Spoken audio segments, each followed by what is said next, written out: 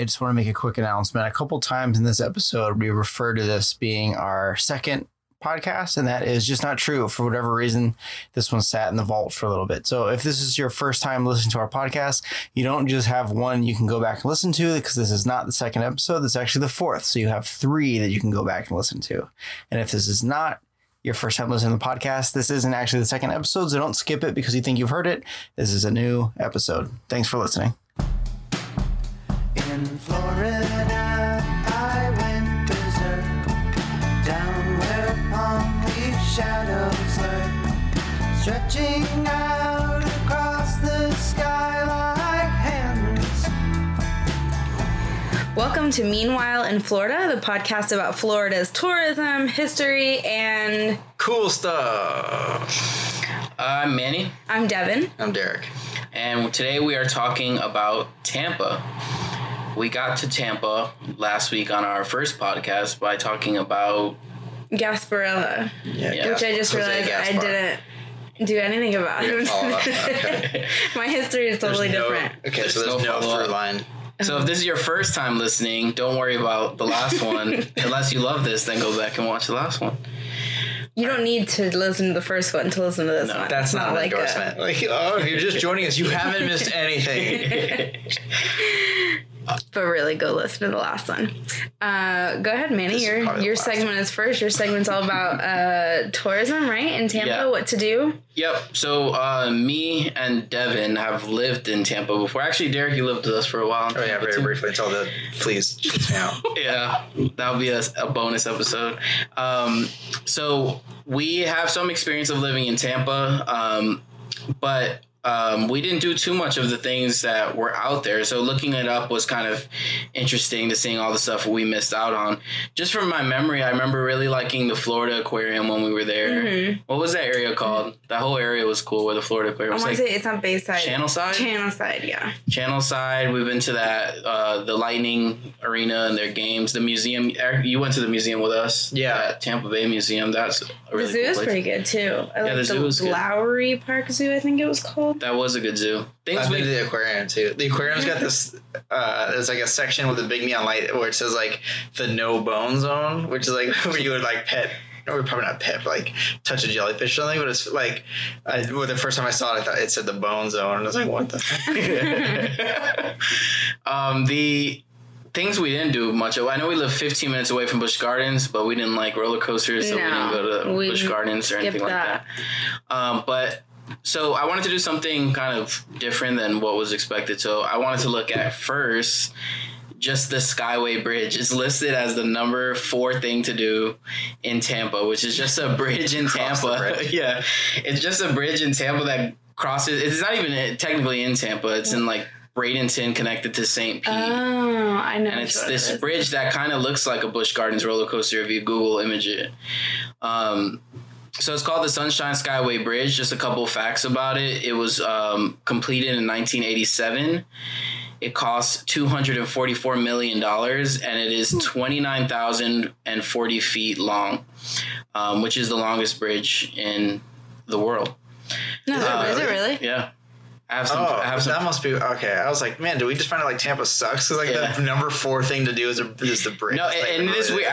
Have we been on this bridge? We've driven home this way once because it goes down the West Coast, and we used to go down more like the. I thought I was imagining it, but this is insane. Are you looking at it? No, yeah, you should pull up Google. Oh. Okay, let me read this review to you. This is actually the most recent review. I thought it was a great perspective of what the bridge is. This review is called The Bridge Extravaganza. Wow, this bridge is quite impressive, spanning across a major waterway as part of Tampa Bay. I have had the honor of driving my car across the bridge and boating under the bridge. The beauty of the bridge structure is apparent from any angle you view it from. Kudos to the engineers for this fine landmark. That was Mike from Clearwater. He really enjoys the bridge. Some of the keywords that it's funny looking at some of the things about this bridge. Like it has a fishing pier. A lot of people are afraid to drive over it because of how high it gets. If you're listening to this, you should Google a picture of it. Yeah, it really does look like it looks like a roller coaster at some point. But I don't like roller coasters, as I said. That's why I didn't go to Busch Gardens, and I don't remember it being that bad when I went on it. But some people do. Some people do have some reviews I'll talk about in a second. But some facts about this bridge. This is actually, the Skyway Bridge isn't the first bridge to span the Tampa Bay. In fact, the 4-mile steel, I might say this wrong, Cantilever Bridge used to live right where the Sunshine Skyway Bridge is now. But actually during a storm on May 9th, 1980, a freighter that was called Summit Venture plowed into the bridge and destroyed it. Damn. So that's actually why they built that bridge, to replace that one. The other one, I'm looking at a picture of the other one. It looks lame. The last one? Compared to the new one. Yeah, the new one's the new one's like really architectural. Like it looks nice. Yeah. But the old one, I guess 1,000 feet of the bridge fell into the bay. Oh, wow. And actually it killed 35 motorists and bus passengers that were on there. Jeez. Anyways, they've created the way they have set this new bridge up to make sure that doesn't happen again is they put these like concrete islands around the bridge, like around those structures. They call them dolphins. So any boats that come through would hit the dolphin. If you're going to hit the bridge, you're going to hit the dolphin first. Not a real dolphin, the structure that's around the bridge. But yeah, so some of the other bridges, lengths of other bridges, just to compare this, I said this one's 29,040 feet. The Golden Gate Bridge is 8,981 feet. No way. That's a lot smaller. And the Brooklyn Bridge is 3,460 feet. There's another bridge in like China that's really long. I don't know. What about the one in Key West? Isn't there like an 8-mile bridge or something like that? Something like that. But maybe because it goes from one to a... Also. Maybe I missed... This is the longest bridge of like that cantilever structure. Like that type of like... Yeah. Those really elaborate like Brooklyn Golden Gate type bridges where they're like triangles kind of. Yeah. That one. I'm on the Wikipedia page, and I'm not taking something from you, but apparently the Travel Channel rated it number 3 and it's special on top 10 bridges in the world. Nice. I wonder what the other two are. I must have missed that one. It says it's 430 feet tall. Like that's the Brooklyn Bridge is only 277 feet. So like that's 30 feet taller than like the Orlando Eye. So I can see why people might avoid it if they were. I have some accounts of people who didn't like it, who are afraid of heights. Let's hear.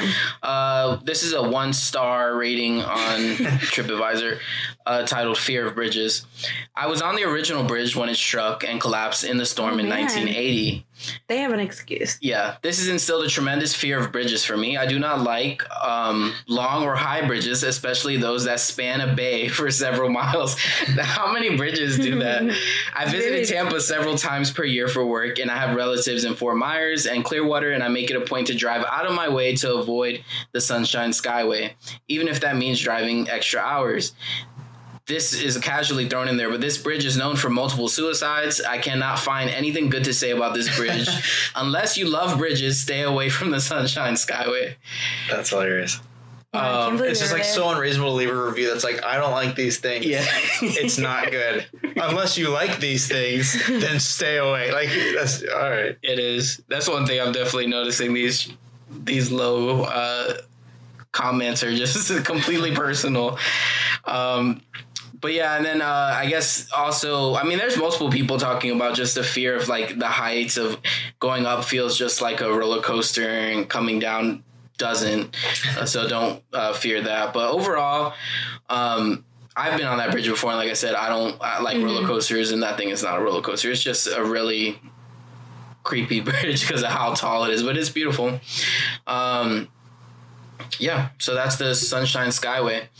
I do have another place that I wanted to talk about that I didn't go to when I lived in Tampa, and I want to go to now after reading about it. But the Tampa Theater, did we go there?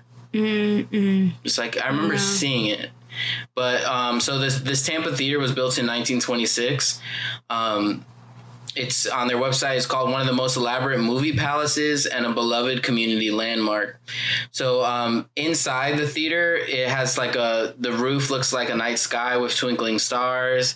There's like a romantic Mediterranean courtyard. It has like old statues. It kind of looks a little bit like what's the Chinese theater? Is that what it's called over there? Like in LA? Yeah. How it's like. It's got this really creepy, like, but cool old style to it on the inside. If you Google some pictures of that, people are saying a lot of good things about this theater. There, so I went to the Tampa Bay Theater for the first time to watch Mr. Rogers' documentary with my wife and her company, and let me tell you, this place is unbelievable. I thought I had stepped into a time machine and walked out into 1700 Spain. The interior architecture is simply beautiful. The seats were incredibly comfortable. And I love that you could get alcohol. That's such a random thing. Now, the theater has nothing to do with the show, but on a side note, if you haven't seen Mr. Rogers' show, it's fantastic.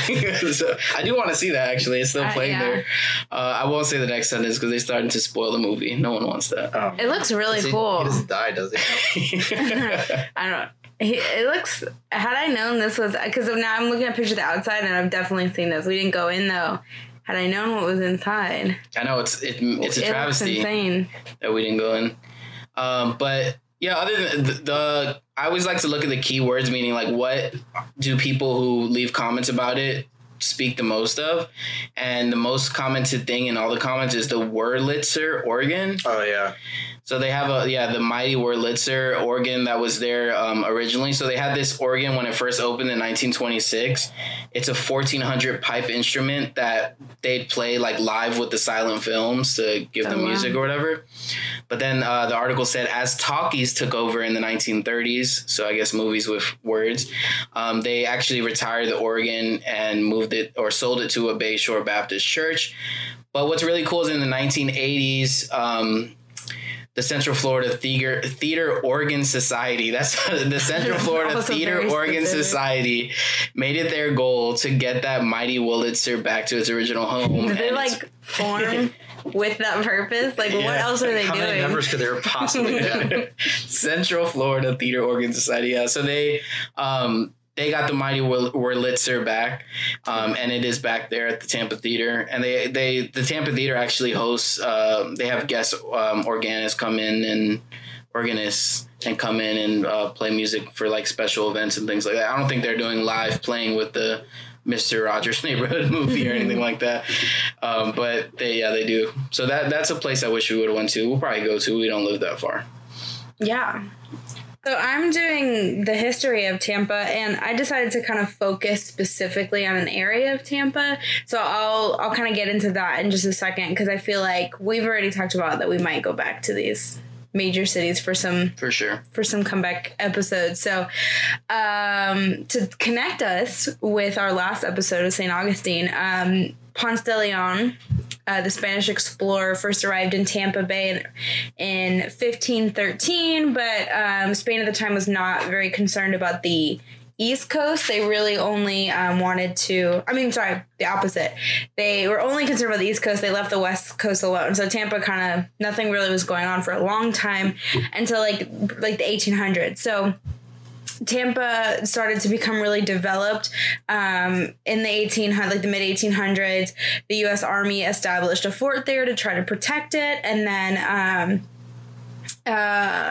Henry B. Plant was a major part of. He played a major role by building a railroad extension through Florida, and Tampa was a major hub of the railroad. And so along his railroad routes, he'd build these really lavish hotels, and that's something I'd like to talk about at some point. We have been to that museum, the Henry B. Plant Museum. Cool, yeah. It was his former hotel, and that thing beautiful, is insane. It's now the University of Tampa. Oh, the hotel became, okay. Yeah, they added buildings like that, but it was huge. It was huge, and but that's not the point. of my talk today. So a couple other things about Tampa, because it has access, there's the Tampa Bay there and the Hillsborough River. They found phosphates in there. So it became a big mining and shipping town, and that's where it got a lot of its wealth. So what I wanted to focus on is an area known as Ybor City. We've been to Ybor City. Yeah. You've been to Ybor City. Ybor City is what kind of gave Tampa its nickname of Cigar City. And it is the oldest Cuban community in the United States, which even older than Little Havana. So surprising. Yeah, it is surprising. It all goes back to a guy named Vicente Martinez Ybor. He was born in Valencia, Spain, to a pretty wealthy family. It says he was sent to Cuba. Doesn't say why he was sent to Cuba, but he moved to Cuba at age 14. He gets married, has kids. His wife unfortunately dies, but he begins a cigar company in Cuba. It gets bigger, becomes a full-size factory. Has another wife, has more kids. Then something known as the 10 Years' War broke out in Cuba. I had never heard of this. I was thinking, when I looked it up, I was like, is this the same thing as the Spanish-American War? It's not.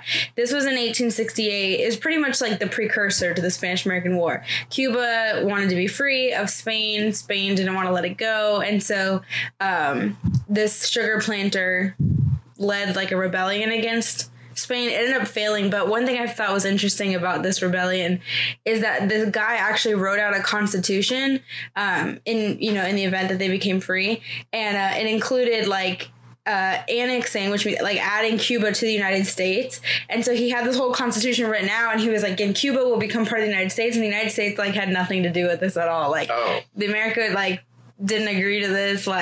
I think Grant was the president at the time, and he just ignored it. They were like, I don't know what you're talking about. What was his plan? To just show it to them? And I guess. I don't know. Ultimately, it failed. This is like that generation's version of the wall that Trump was going to build and Mexico was going to pay for it. Probably, yeah. We're going to become a state, and the U.S. is going to pay for it. U.S. could take us in. And Grant's under no circumstance are we going to pay. Yeah, so I thought that was interesting, but it failed. But anyways, so back to Martinez Ybor, he supported the rebellion and stuff like that, and so he fled to Key West to kind of get away from all that and escape.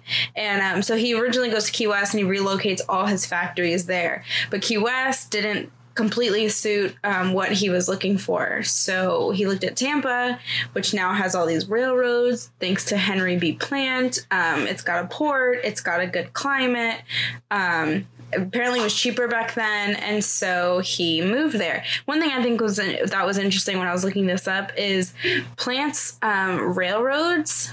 He had a railroad line leaving from Tampa that went to Key West, Cuba, and Jamaica.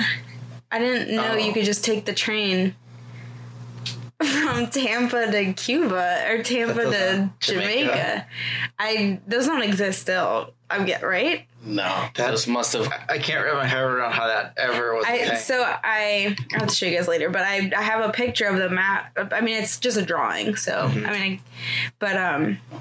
when I read that, I was like, wait, how do you take a train to Cuba? But apparently, it was there. So that's further research for us to do. Oh, weird. Unless it's the Google Maps directions were and then it's okay, here's the directions, and halfway through it's get on the boat. I don't know. So he moves everything to Tampa. His whole cigar industry, all the factories, and all these Cuban and Spanish workers follow because they know there's jobs and everything. And so he creates this quarter of Tampa that is just completely Latin, and it becomes known as Ybor City. This guy was kind of, I don't know particular if he was a good guy or not, but as far as the economy, he founded a gas company, a paving company, a fire insurance company, all these things. He built roads, he built houses, he did all this stuff. So kind of a hometown hero in a sense.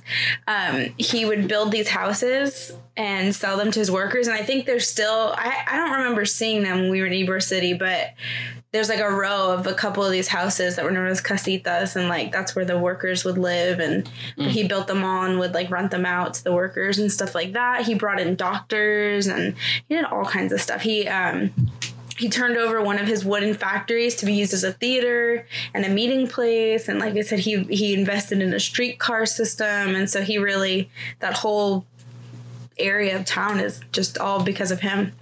So I have some statistics. At the height of Ybor City's cigar manufacturing glory, 500 million cigars were rolled in these factories in 1929. There was men and women working. They had all kinds of different jobs, rolling the cigars, handling the tobacco, packaging them. But yeah, I remember seeing, like, there's a lot of information about this, like in the windows, and there's a lot of museums and stuff down there that we didn't go into a lot of these little things, but I remember seeing, like, pictures and windows and plaques and, like, all kinds of stuff dedicated to the cigar industry.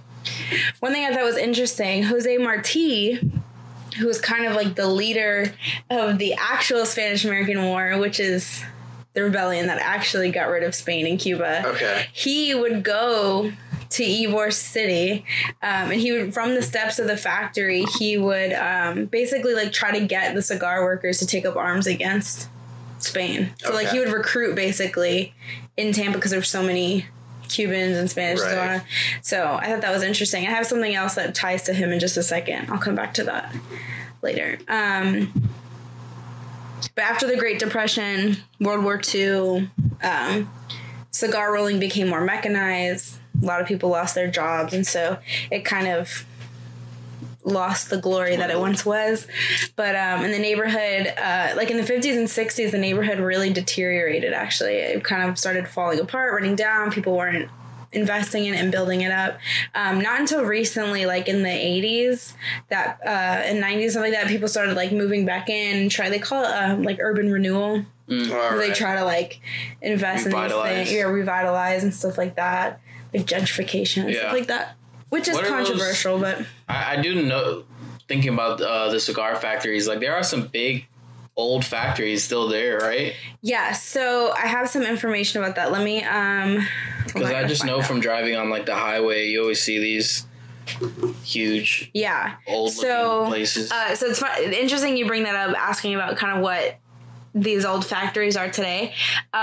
So there's a couple old factories that still exist. They're not factories anymore, but one of the largest ones is called Ybor Square, or I think it might be just known as that now. It's actually owned by the Church of Scientology. And they do have a little museum inside with information on the building's former life. So part of me wants to go in under the ruse of being like, I want to see the little cigar museum, but also be like, what is going on in this building? Kind of freaks me out a little bit, but isn't Tampa a big place for Scientology?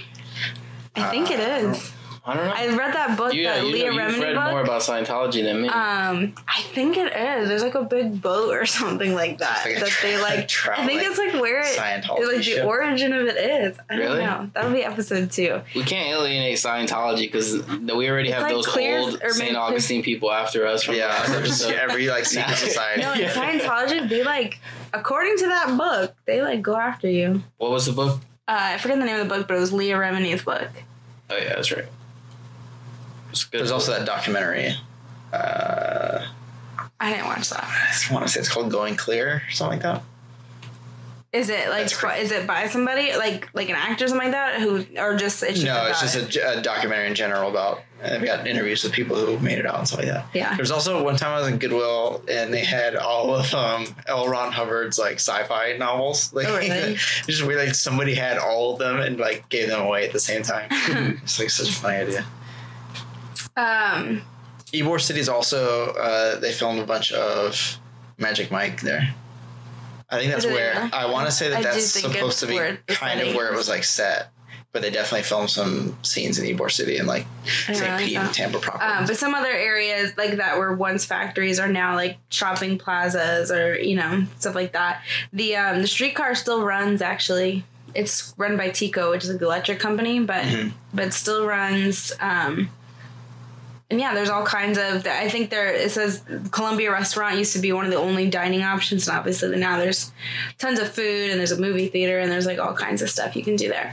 So bringing it back to Jose Marti, like I said I was going to, there's a park in Ybor City known as Jose Marti Park. And it's a very small park.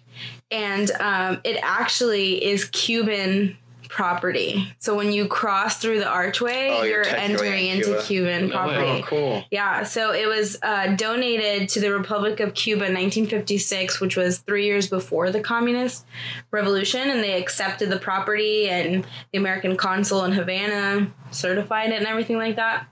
So it got weird when the Communist Revolution happened, but the land is still, as of when this article was written, the property of the Republic of Cuba. Yeah, I was going to say, so when it wasn't okay for Americans to go to Cuba, could no one go to the park then? No, you still could. That was the closest you could get. Wow.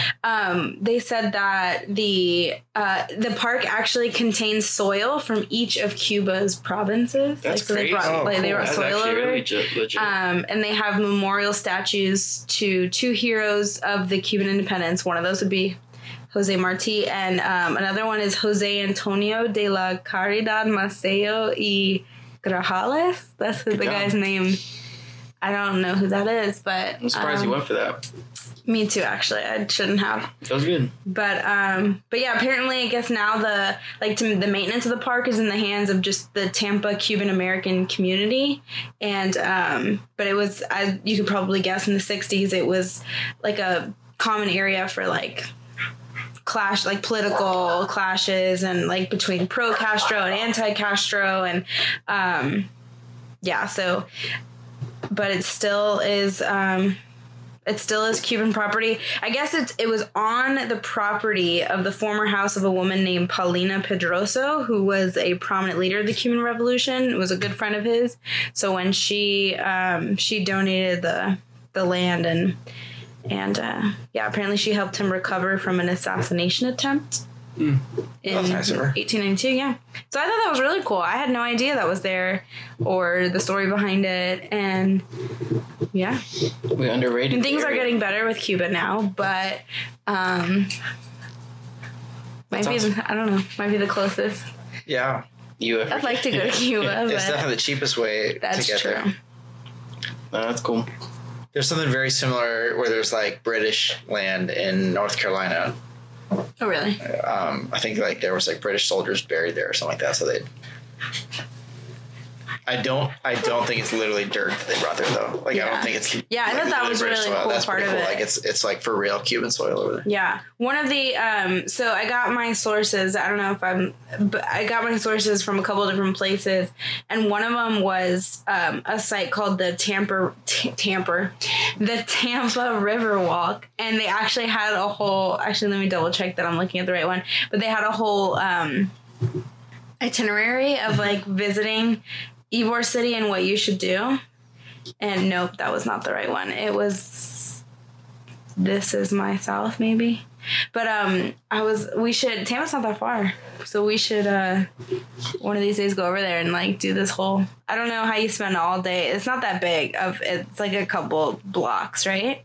Yeah. But they had a whole. Is there a way we could all attach ourselves to this voice recorder, like walk around Ybor City?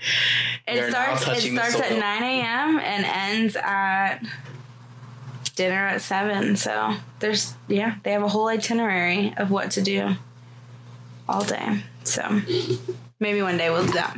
It's not a bad idea. It's a good idea.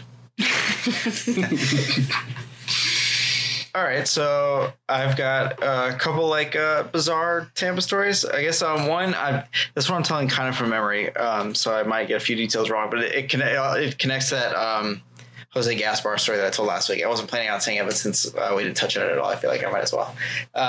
So you might recall last week I told the story about how Jose Gaspar was a famous pirate, like legendary pirate, like in the literal sense to where some people aren't sure if he's like a real guy or not. But so supposedly his ship is attacked by a like an American warship, and they pretty much bring it down, and Jose Gaspar ties himself to the anchor and throws himself overboard, and only like a few guys survive. And one of the other guys that survived, his name was Juan Gomez, and he just kind of lived out like a normal life, like past that. But like when he was older, he like supposedly he knew where Jose Gaspar's treasure was, which was like a big deal. Nobody knows like where his treasure was hidden, and it's somewhere like on the Florida coast. Anyway, so he like asked these two guys for help because he's old now, and like he asked if you can, you know, like help me out, supply me with like a rowboat and like a wheelbarrow and stuff like that. I'll take you with me to go get the treasure. And you can keep, you know, like, I don't know if it was like a 3-way split or whatever. So they go and they come and he's like, oh, I'm sick today. We can't go today. We'll go like tomorrow. And they come back the next day and he's dead, of course. But so they start like tearing his house apart, trying to find any kind of evidence of where the treasure was because this guy knew.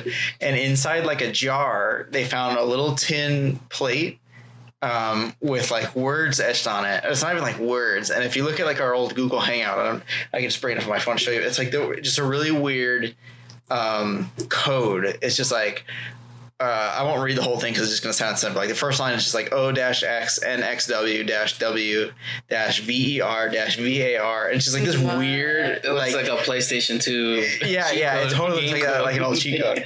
And like since then, people have been trying to figure out what that could possibly mean or be or whatever. They've been trying to figure out the cheat code for Gaspar's treasure. That's kind of interesting. That's insane. Yeah, weird. So I mean, no one has like gone any further with this. No, nobody just are. Yeah, I mean, I'm sure there's I think people the whole who like podcast should change to let's figure this out. Figuring this out. Yeah, that's true.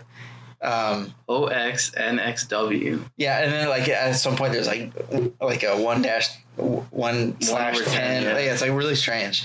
So yeah, if any of our listeners want, or like the people that solved the Zodiac code, look up this and see if you can figure it out. This time I am looking into I looked into the weird like haunted places in Tampa, and the most haunted place in Tampa is actually it's not what I would have expected. It's actually a parking garage. It's the Fort Brooke parking garage on Franklin Street. So it was built in the 1980s, by which I mean it was built in 1980. And what happened is when they were breaking ground on it, they realized that they were building it over a cemetery because Fort Brooke was a fort at one time. Okay. And so as they unearthed a bunch of bones during the construction, which they realized were the remains of soldiers and Native Americans that all fell during some war. I didn't write it down. The history's not my job. And so they found out it was the remains of soldiers and Native Americans. And it's funny because whenever I hear a story and they're like, oh, they found like bones, I'm like, ooh, and they're like, but they were like Native American bones. And I'm like, oh man, it's gonna be super hot. Yeah. Like for some reason, it's like the weirdest form of racism where it's like, Native American bones are. This is the second time in a row though, because remember the Fountain of Youth place? That's true. So what they did is they actually went ahead and they were able to remove all the bones and they relocated the soldiers. They gave them like a proper military burial, and the Native American bones they sent and reburied in a local Seminole reservation.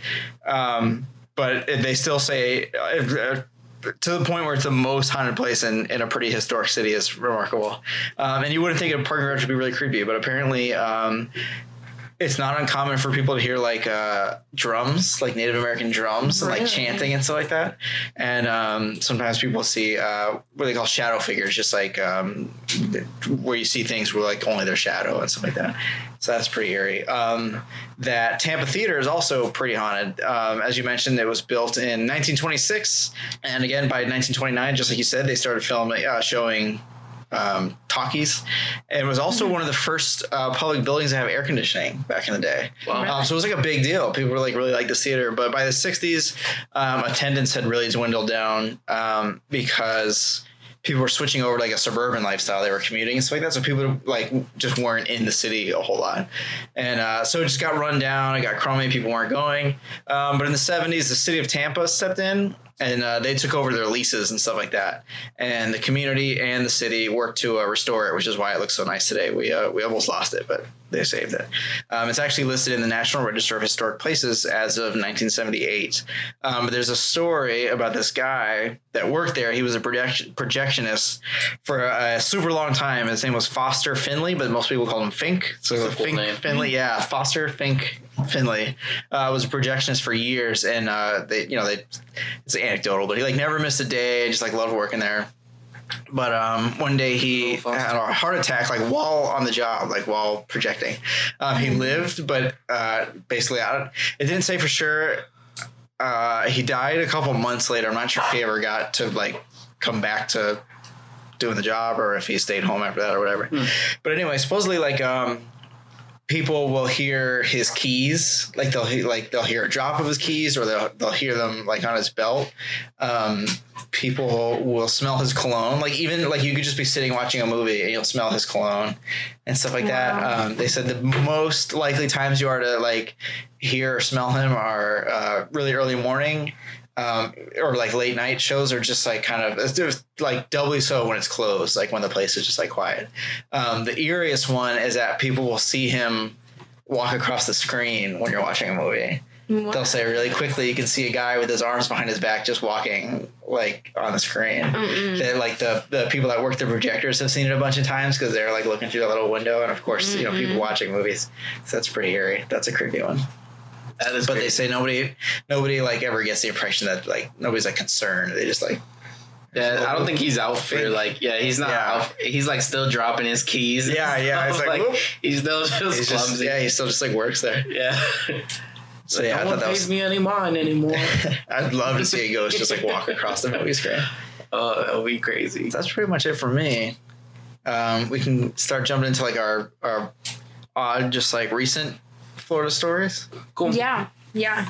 Anybody want to go first, or mine's is about murder. Oh no. So I guess I'll go first. Go for it. Yeah. All right.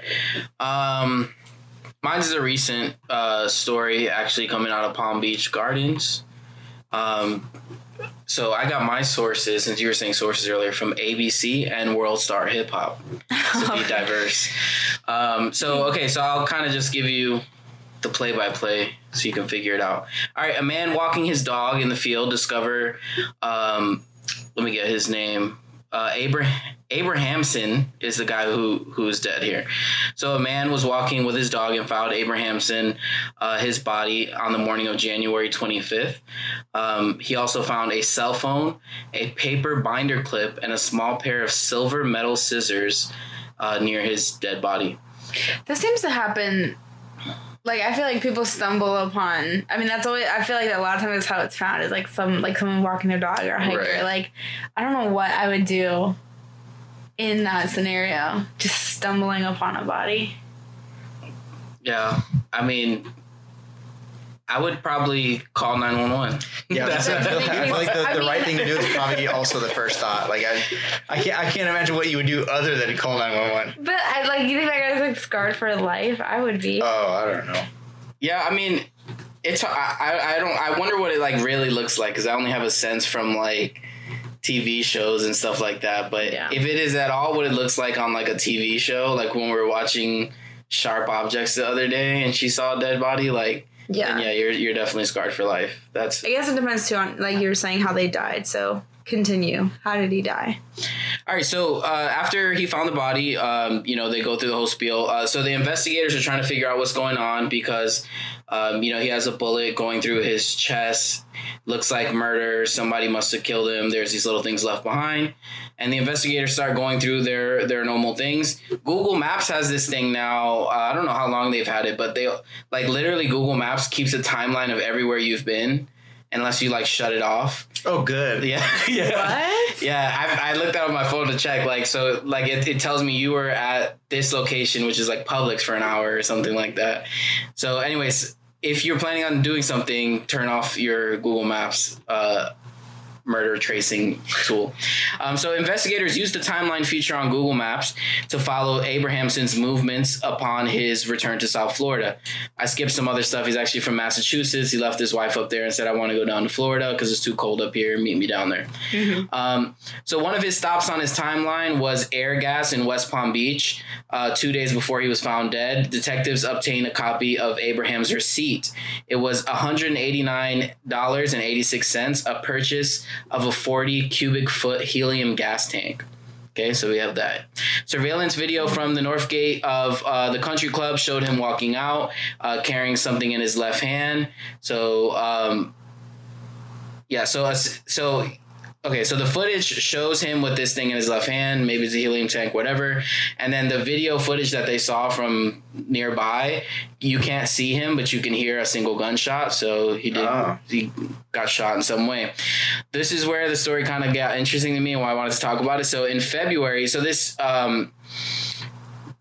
happened a while before, but in February, one of the detectives investigating the death looked at his email, and he had an email that said, "Thank you for your purchase, Alan. We're getting your order ready to be shipped. We will notify you when it has been sent. The order summary is a weather balloon for $55 that was placed on Christmas Day." So Abrahamson also sent out an email to High Altitude Science on January 4th, which is my birthday. It read, "I understood how the balloon lift calculator works. My question is, at sea level, what is the maximum cubic feet of helium that the 350-gram balloon can accept without bursting?" What is he doing? "I have an 80-foot cubic tank. Can I empty it without bursting the balloon? If so..." Cut this out. It's so funny. He ordered this weather balloon on Christmas. Yeah, like whatever he was doing on Christmas Day, he was like, "Oh, I guess. Well, you sure nobody got me that weather balloon? I'm gonna go ahead and order it." All right. Make sure you don't. He might have got a gift card for weatherballoon.com. Alan, don't forget to check and see how much helium that can take. I want you to pop it. You know, like when your parents try to surprise you with like a big gift, they give you like the small thing first. Like when our parents got us a DVD player, like they gave us the DVD first, and we're like, "Well, what are we gonna use this on?" So somebody gave him like a helium tank. He was like, "Well, I don't have a weather balloon." They were like, "Check this box." Do you? All right, so anyways, he keeps asking about these questions. So this is a random fact that's in the ABC 10. Friends and family members told investigators they weren't aware of Abrahamson's interest in weather balloons or meteorology, and they could have think of any reason for him to have this. So anyways, so it goes on to talk about unusual things. So the crime scene investigator pointed out something unusual about the sweatshirt he had been wearing when he was killed. She noted that the sweatshirt had a large blood stain on the upper left side with a hole in the center. On the outside of the sweatshirt was a long, thin, linear stain that traveled from the inside circular stain to the top left side of the sweatshirt, possibly indicating that something in the blood was dragged across the top of the shirt. You guys have any theories yet? Something. So, investigators, go ahead. I'm picturing he's got this balloon, and in my head it's on a string like a regular balloon, and it like pops and like launches something through his chest. It seems like he got shot, and then it goes flying like and drags the string out of his sweatshirt. And he's got there were scissors involved that were found near him and all these other things. So anyways, while researching the possibility of murder or now suicide that the police had put on the table, investigators stumbled upon a 2003 episode of CSI Crime Scene Investigation. Ooh. The story line involves an individual who stages a murder by tying a gun to a helium-filled balloon so that when he shoots himself, the gun is carried away by the weather balloon. No. Investigators also learned of a similar incident in New Mexico in 2008. In that instance, the string tying the gun to the balloon got caught by a nearby cactus, and that ruined that guy's effort in trying to do this. That's crazy. I like how it said they stumbled upon an episode of CSI. Yeah, that's really weird. Someone has clearly binge watching it. Yeah, somebody's watching all 13 episodes. The intern in the back is like, well, wait. This sounds a lot like episode 1 and 2. So when detectives returned to the field in February, they discovered pieces of string and colored rubber bands about 40 yards away from Abrahamson's body. They searched Abrahamson's home and found a roll of white string and colored rubber bands in his office desk. But it was the observation of a crime scene investigator that provided perhaps the most reliable piece of information. So they're saying that large blood stain that was near the hole, like the kind of, I guess, whips upward and like leaves like a blood splatter thing, which I didn't know was, I thought that was not like legal information anymore, like blood stain splatter analysis. Oh, like credible? Yeah. I guess if you add it to all the other factors that he's buying ridiculous things. So anyways, where am I again? Okay, so further investigation revealed that Abrahamson had sent several inquiries to the founder of High Altitude Science in the fall of 2017. Abrahamson had a series of questions about launching a 600-gram weather balloon. Maydell told investigators that he had recently launched this. Investigators looked up the conditions that day. It was extremely windy, and they have come to the conclusion that the water balloon. The weather balloon. Yeah, you're right. Not the water balloon. The weather balloon burst in the ocean somewhere north of the Bahamas. During a review of their phone records, investigators found that he had been searching things like balloon, helium, gun, suicide, ammunition. These are searches that were on his Google search thing. So Google really screwed him over here with his whole plan. So in March, they set the case as a suicide, but they still haven't found the gun, which they think is somewhere like by the Bahamas in the water based off the weather. Wow. But they ruled it a suicide, and that's what it is. I just can't imagine, like, why, like, if you're not framing somebody for your murder, why, like insurance purposes or something? Maybe. Where was this again? Palm Beach Gardens. Oh. That's pretty wild. Yeah. Mine's super short. You got a 2-plane mid-air crash. 3 people dead, probably 4, and they like literally found 3 dead people. They crashed and landed into the Everglades. They assume there's probably 4 because these were both flight school planes. So they assume there was a student and a teacher in each, but they've only found 3 so far. Oh wow! They were from the same flight school, like literally 2 people out from the same school learning, and they crashed into each other. I don't know if we're supposed to do this, but they are from the Dean International Flight School. Don't go. They have been they've actually been in the news a couple times because they've got kind of a poor track record. They've had 29 accidents from 2007 to 2019, so that averages about 3 a year, and 8 fatalities. Sheesh. I think the strangest thing is like the owner is like average, right? The owner's pretty chill about it. Like he like was even like talking to like the news about it. He says that's actually not that bad.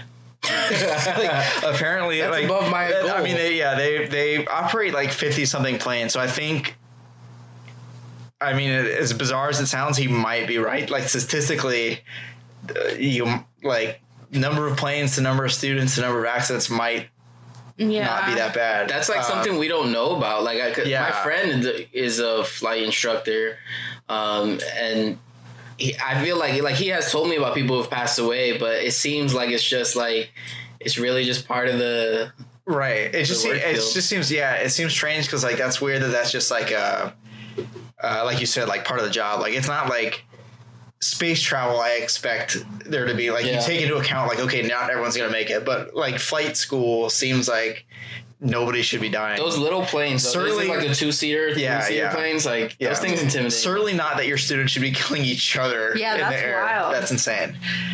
So that's my story. How are they near each other? That's what they're saying. They must have either like. Because I think their flight pattern was like fine, like nobody knew it was going to happen. It wasn't like air traffic was like they're about to hit. Like they must not have been paying attention to what they were doing. Yeah, that stinks. Well, mine's a lot less morbid than yours. Mine's like kind of a feel good story. Okay. So mine takes place in Mount Dora, which is in Central Florida-ish. So apparently, this husband and wife, they wanted to kind of renovate this wall that surrounds their house, and they decided to make it look like to recreate the Starry Night, Van Gogh's Starry Night. And so then I guess like city officials told them that the wall has to match the house. You know, it's trying to get them to like take it off.